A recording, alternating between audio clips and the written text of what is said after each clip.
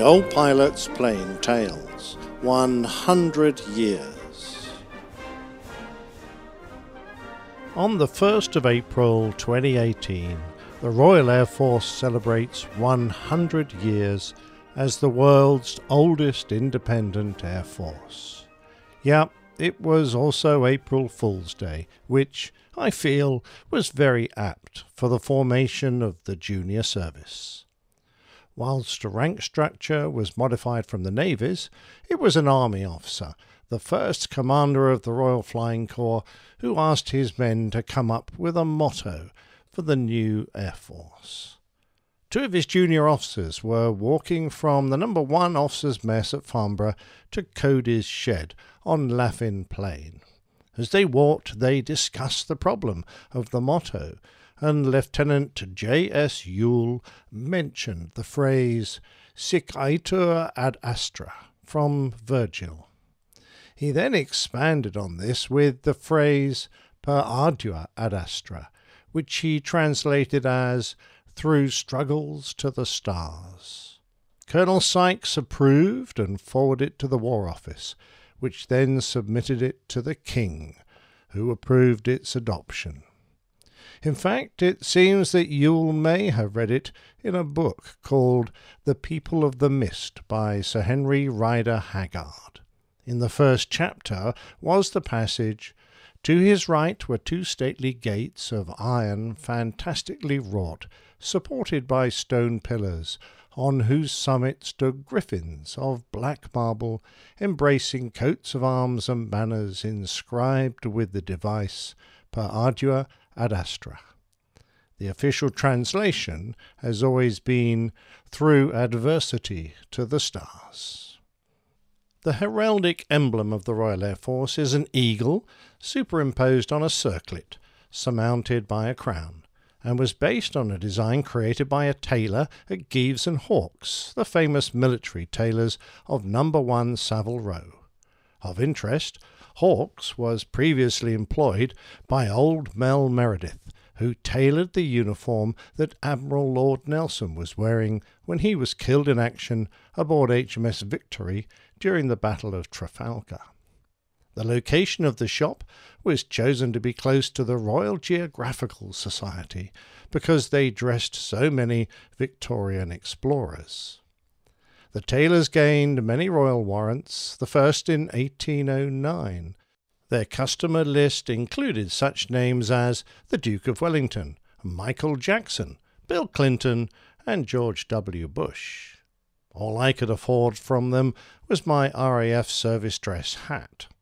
The emblem created for the Royal Air Force was also adopted as the basis for the badges of the Australian, New Zealand, Canadian, Indian, Pakistan, and South African Air Forces.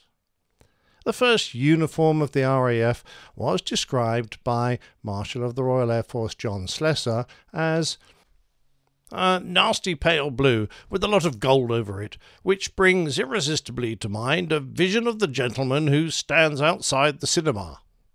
A year later, the Air Ministry replaced it with the blue-grey colour, which has remained in use to this day. A rumour of the time was that the cloth for the new uniform had been destined for Russian soldiers during the First World War, but sold cheap to the RAF when that market unexpectedly closed following the Russian Revolution. It was as the First World War concluded that Field Marshal Jan Smuts was tasked with studying the impact that air power had made on the conflict and present his findings to the Imperial War Cabinet. On his recommendation 100 years ago, the two British flying services, the Royal Flying Corps and the Royal Naval Air Service, were combined.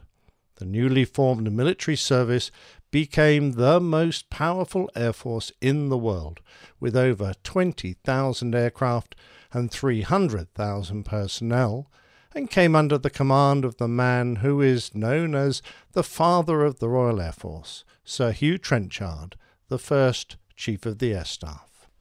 As the newspapers of the time commented, "In the employment of the planes, a limitless vista opens before the Air Minister. When General Maud has taken Baghdad, it was by aeroplanes raining fire on the Turkish army as it poured northwards up the Tigris bank that he completed the route that has put us in secure possession of the whole Baghdad vilayet. And in the present tremendous struggle, nothing is more significant than the accounts of the havoc played by our airmen amongst the dense German reinforcements converging on the front.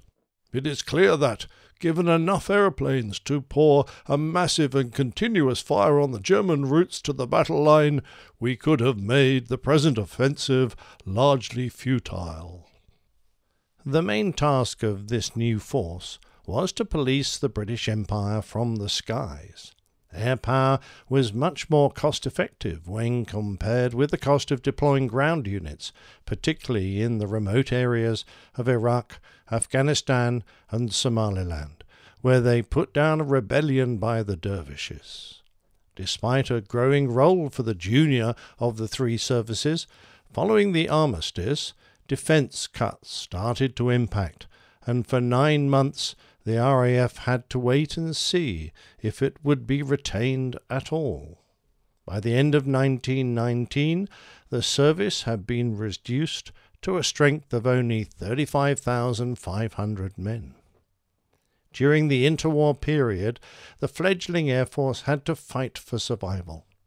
In order to win over the general public, it spent considerable efforts to keep itself in the eye of the British people. Events such as the Hendon Air Show became famous, and it was here, on the edge of London, that the air pageant revealed the latest fighters and displayed the talents of the RAF's best squadrons. The antics flown were designed to amaze and thrill, and mishaps weren't unusual, particularly when formation aerobatics were being performed with the aircraft tied together with bunting. Hundreds and thousands would come to gaze at the aerial spectacle, which usually concluded with an attack on a huge mock-up of a barracks or a ship or military vehicles, which were attacked and blown up, scattering debris everywhere. Britain's giant airship, the R-101, is flying over the aerodrome now. Gives rather a fine idea of the evolutions that they're performing.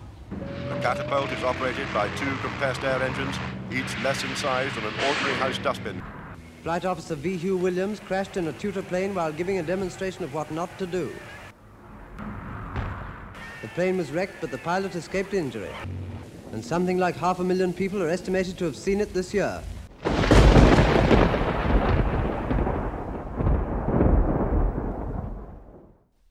However, after the war to end all wars, the government was in no mood to spend more on armament. There was no serious threat on the horizon, and cuts were made.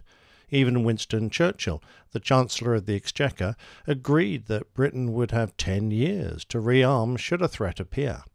It wasn't until the early 1930s that a reassessment was made, and after the Italian action against Abyssinia and the German reoccupation of the Rhineland, the cabinet decided that it had to match the Luftwaffe with new equipment. However, when the invasion of Poland forced Britain into World War II, the situation was bleak. It wasn't just equipment that was in short supply, it was also men. It was the men of the Commonwealth who came to the defence of Britain, as well as many other countries, such as Poland. They did much to bolster the RAF, and barely in time. The Battle of Britain became a defining period of the RAF's existence. In perhaps the most prolonged and complicated air campaign in history, they held off the Luftwaffe. As the war progressed, it was the RAF who took the fight to Germany with its massive bombing campaign, including such noteworthy raids as Operation Millennium against Cologne, Chastise against the dams of the Ruhr Valley, Gomorrah against Hamburg and Berlin, and Carthage against the Gestapo headquarters in Copenhagen, just to name a few. After the end of World War II, the RAF was drawn into the Arab-Israeli War. Due to the confused circumstances of the 1948 Middle East conflict, the RAF found itself fighting first the Egyptian Air Force, then the Jewish militias, and later the nascent Israeli Air Force. On the 22nd of May, the Egyptians attacked RAF Ramat David. 2 Royal Egyptian Air Force Spitfires strafed aircraft of No. 32 Squadron and No. 208 Squadron on the ground. Flying Officer Jeff Cooper and Roy Bowie took off in their Spitfire Mark 18s to mount a standing patrol. 3 Egyptian Spitfires launched a second attack, 2 of which were shot down by Cooper and Bowie. Flying Officers McElhaw and Hulley took over the standing patrol before the third wave of Egyptian Spitfires arrived. Flying Officer McElhaw shot both of these down. The air became somewhat chillier for the RAF as the Cold War started, and the first action was to help feed the people of Berlin during the airlift. This combined operation helped save both the people and the independence of Berlin against the Soviet blockade. By the end, the RAF had transported over 500,000 tons of supplies to the beleaguered German people. Although the United Kingdom did not base any RAF squadrons in Korea during the Korean War, 41 RAF officers were seconded to serve with the United States Air Force, and several RAF pilots saw action, mainly flying F-86 Sabres. They were credited with 7 kills.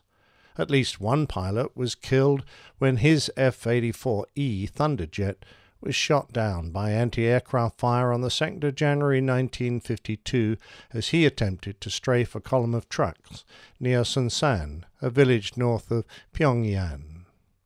Other RAF pilots flew Meteors in the Royal Australian Air Force squadrons on ground support attacks. The 50s, 60s and 70s saw the RAF committed to the defence of the United Kingdom and the support of NATO during the Cold War. A large percentage of Britain's nuclear deterrent was invested in the 3 V-bombers, the Valiant, the Victor and the Vulcan. The UK developed its own nuclear weapons manufacturer, and even after the introduction of the Polaris submarines, nuclear-capable squadrons were maintained in West Germany. In other areas of conflict, the RAF saw action in the Malayan Emergency, the Mau Mau conflict in Kenya, the Suez Crisis, and the Konfrontasi against Indonesia. Harriers were also deployed to Belize to protect it from the territorial claims of Guatemala. However, with the decline of the British Empire, military commitments in the Far East were reduced, and eventually the RAF's Far East Air Force was disbanded in 1971. The 1980s saw the start of the Falklands War, with the need to deploy aircraft to recapture the islands from Argentinian forces who had invaded this distant British overseas territory. A mammoth effort, it involved the RAF flying alongside the Fleet Air Arm Sea Harriers in support of the task force that was sailing over 8,000 miles to recapture the islands. RAF pilots shot down 5 Argentinian aircraft. In addition, during the Black Buck raids, the aging Vulcan force, supported by Victor Edaway refueling tankers with Nimrods in support, flew the 4,000 miles between Ascension Island and the Falkland Islands, there and back again, to attack the main airfield at Stanley. To this day, the RAF maintains a fighter presence on the Falklands, now with Typhoons, but before that, the F-3 Tornado, and before that, F-4 Phantoms. In the 1990s, during the build-up to the Gulf War, RAF fighters were based all over the Middle East. Over 100 aircraft took part in almost every conceivable role. Fighters enforced no-fly zones. Reconnaissance aircraft, using state-of-the-art equipment, flew at night hunting scuds, and support aircraft flew record levels of hours. The RAF also operated over the Balkans during Operation Deny Flight. F-3 Tornadoes and AWACS aircraft policed the airspace, and the Kosovo War saw the RAF fight over Europe for the first time since the Second World War. Harrier GR7s and Tornado ground attack aircraft operated over the former Yugoslavia flying bombing missions. More recently, the RAF supported the invasion of Afghanistan with refueling tankers, support helicopters, Harriers and GR4 Tornadoes. In addition, the RAF flew Tornadoes, Typhoons, Nimrod, AWACS, VC-10s and TriStars as part of the NATO intervention in Libya. When it formed, the RAF had over 300,000 men, but during its heyday, during the Second World War, that had risen to over 1 million servicemen. Currently, the Air Force can barely muster 30,000 regular servicemen. Although its operational fast jet force is the smallest it's ever been, it can still boast over 160 Eurofighter Typhoons and F-35 Lightning IIs. In addition, it has many other aircraft like E-3D Sentry AWACS, A400M Atlas transports, Airbus Voyager tankers, C-17A Globemasters, C-130J Hercules, plus a few RC-135 rivet joints and MQ-9 Reapers kicking around, not forgetting, of course, its large force of support helicopters and training aircraft. The RAF is still a fighting force to be reckoned with. I recently caught up with Sir Glenn Torpey, who was, only a few years ago, the Chief of the Air Staff. He was kind enough to give me his thoughts on the upcoming anniversary. It's been a fascinating story. It really has. And if you look back to Trenchard's vision and the way he established the force, he could clearly see from very early on that air power was going to change the nature of conflict. And that's been proven over the 100 years. But probably didn't realise it at the stage, but some of the underpinning principles in which he established the Air Force, he realised that it was going to rely on technology, and he realised it was going to rely on highly skilled people to use that technology, either to operate it or to support it. So he established RAF Cranwell, he established the apprentice training scheme at RAF Halton, and that's been really the bedrock of the RAF from day one. He also recruited people from across society, and I think that's been a characteristic of the Air Force as well. So, as I look at what we're going to be doing, what the current Air Force is going to be doing over the course of 2018, they have coined the phrase, they're going to commemorate, they're going to celebrate, but actually the most important bit, they're going to inspire future generations, both to be involved with air power, in terms of military air power, but also the aerospace industry. So a huge amount of effort going into STEM activities. This is all focused on the youngsters, and I think that's absolutely right. But it's going to be 100 aircraft fly past over London. There's going to be a big parade in London to commemorate the world's first independent air force. And there's some fantastic stories out there. The individuals, the equipment. So I think it's going to be a great year.